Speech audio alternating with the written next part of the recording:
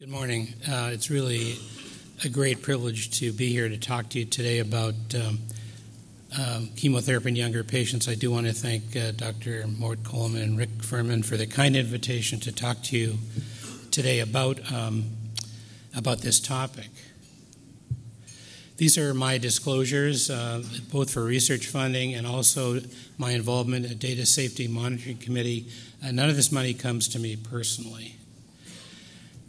I give primarily my talk is on the recent results, the publication of E1912, the North American Intergroup Trial. And I give this on behalf of my colleagues Tate Shanafelt and Victoria Wang, but also on behalf of the great ECOG team that worked to complete this trial and to generate the information. So my learning objectives for this discussion are threefold. What current information still encourages chemoimmunotherapy or CIT for upfront therapy of progressive CLL patients. A large part of my talk will be on understanding the development and reviewing results of the recent North American Intergroup Phase 3 trial, E1912, which is novel therapy versus CIT. And then at the end, I'll briefly present a practice plan that we use at my institution using this and other trial information. So when I give a talk like this, I always like to look back on the history of CLL therapy. What was the first known publication of the treatment of CLL? Well, the earliest I could find was 1925. And no, I was not around then.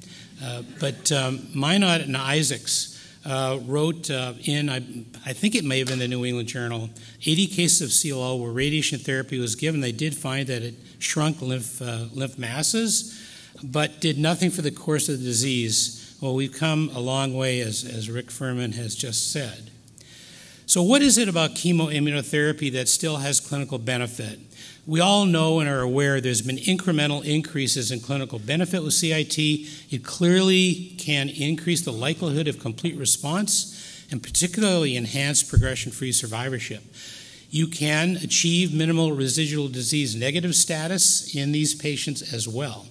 But I think more importantly, what has emerged from three canonical reports, if you will, is a cohort of fit patients without TP53 dysfunction and who have an IGHV mutation status. These were not small trials. The two randomized phase 3 trials that you see there were over 400 and 817, and the non-randomized trial from MD Anderson was almost 300 patients.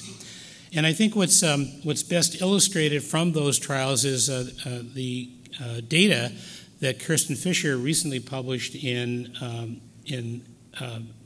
her publication that the CLL8 trial, the German CLL8 trial, had a median overall survivorship not yet reached for this cohort at 6 years of follow-up.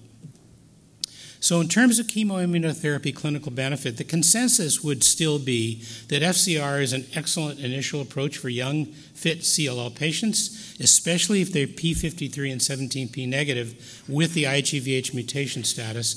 Of course, it is mitigated by the possibility of AML or MDS, myelodysplastic syndrome, and this can increase over time. The current estimates are perhaps 4 to 5%, but it may be higher in some cohorts.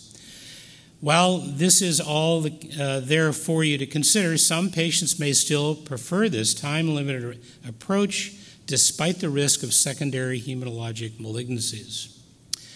So we are obviously all aware there are a growing array of novel agents approved by the FDA, and I've listed these for you.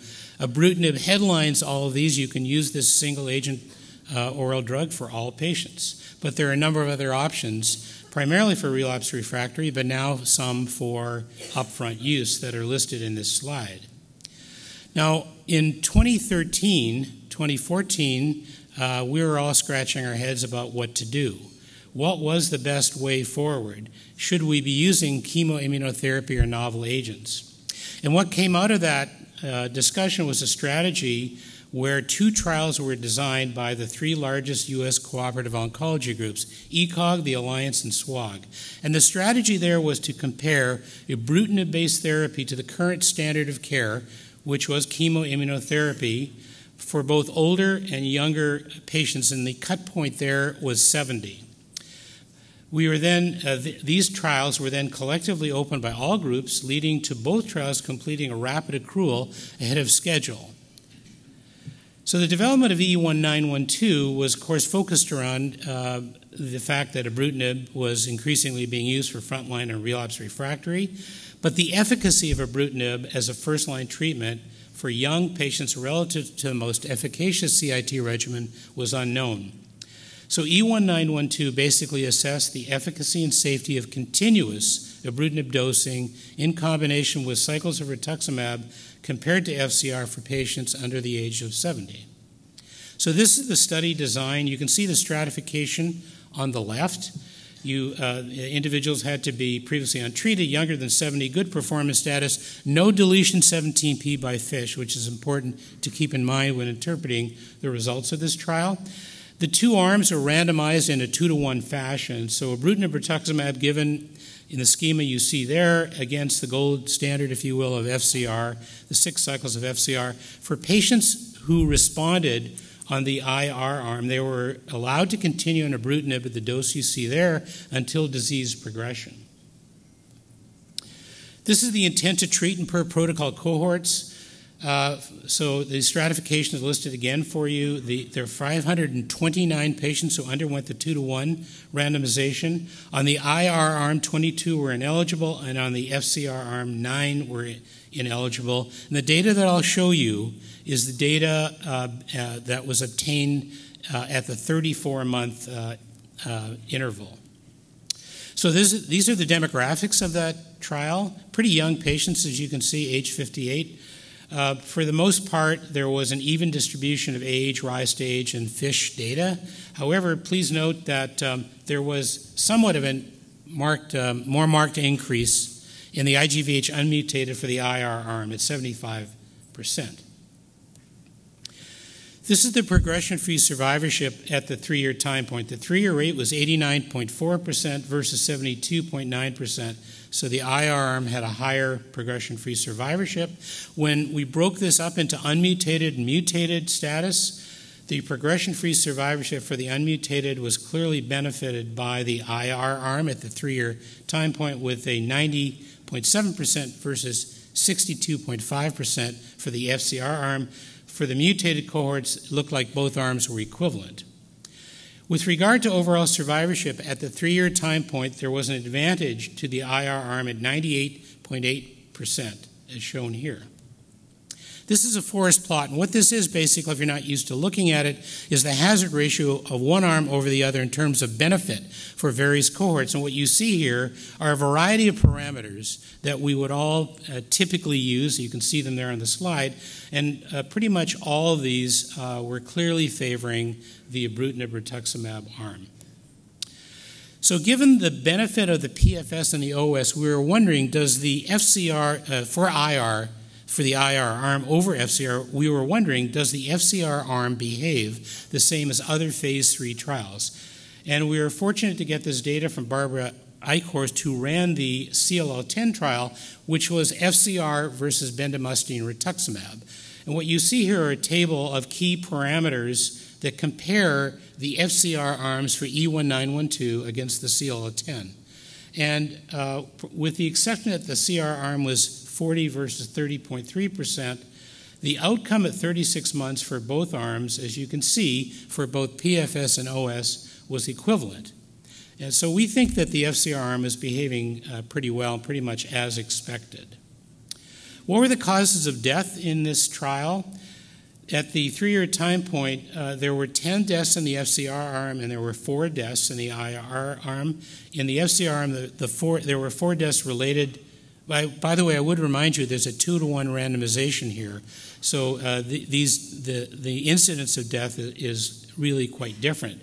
For the FCR arm, 4 of the individuals unfortunately passed away from the CLL, 1 in the IR arm. And you see the other causes of death listed there for you.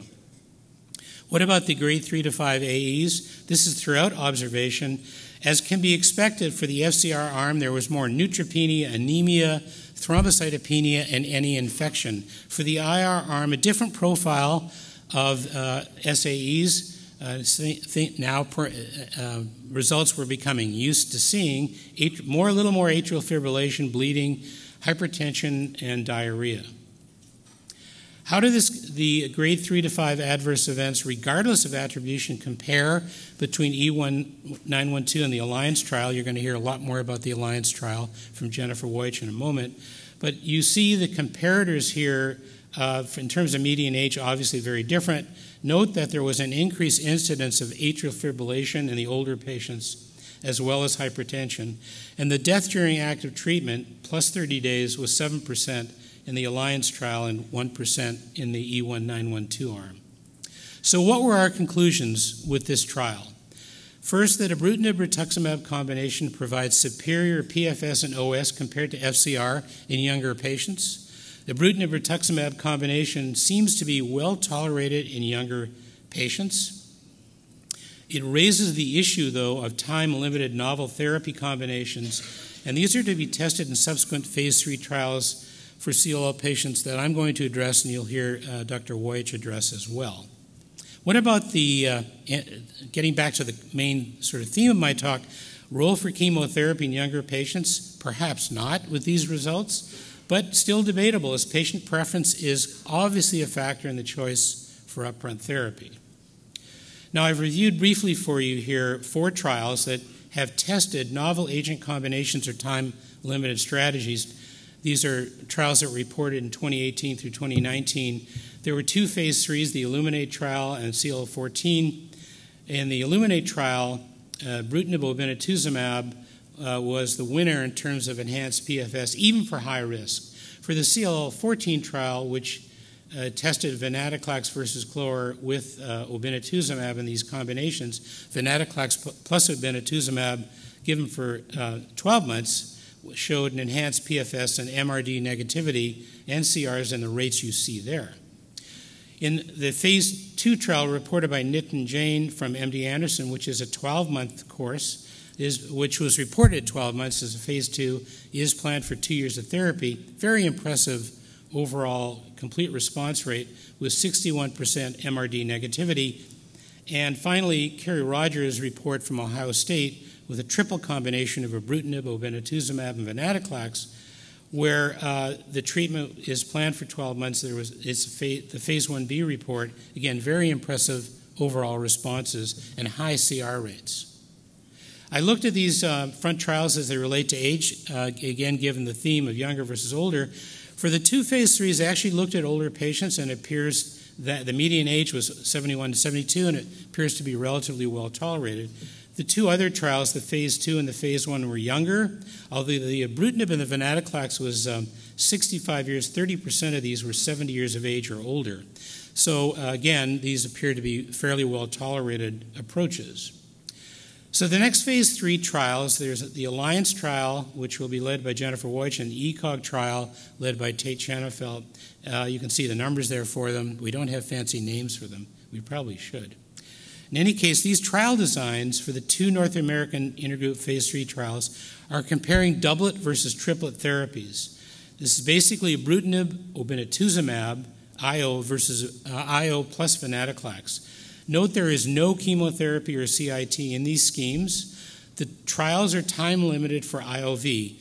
The time limited for the ECOG trial is 18 months. The Alliance trial, as I understand it, is 12 months, and then stop if the MRD negative complete responses. Again, the cut point will be 70 years of age, with the ECOG trial taking in the younger patients. Both trials were activated in March 2019 and are actively accruing. This is the schema for the ECOG-led trial, EA9161. You see the eligibility here is very similar to E1912, have to be younger than 70, no 17P patients. Arm A is the triple arm, Arm B, the doublet. This schema takes advantage of a debulking induction consolidation strategy. For the Arm A, once they complete that, MRD value is drawn and they are observed if responding. On the Arm B arm, they continue on ibrutinib until progression. Primary endpoint is PFS, progression-free survivorship, and there are a number of secondary endpoints that are listed there for you on this trial. I promised I'd end up with our practice plan now incorporating the information we have from these trials. So the previously untreated CLL patients in need of therapy, we still encourage clinical trial participation. We then look for whether or not there is TP53 disrupted, either by mutation sequencing or by FISH. If it's yes for that, ibrutinib or venetoclax plus obinutuzumab are two reasonable choices. If it's no, we then look at patient characteristics. Not surprisingly, we look at whether or not there are major comorbidities plus age. If they are older or have comorbid features, ibrutinib, venetoclax plus obinutuzumab or obinutuzumab alone, we think are reasonable choices. If they're younger than 65 years and fit, then and also mutated, FCR still comes into play along with novel combinations listed there for you. If they're unmutated, then CIT disappears and ibrutinib plus or minus rituximab and venetoclax plus obinutuzumab should be considered. I just want to end my talk by acknowledging, particularly for E1912, the participating patients and their families, support by the NCI and CTEP, NCTCN participating sites and site investigators, Pharmacyclics, and again, my colleagues Tate Shanafelt and Victoria Wang. I thank you very much for your attention.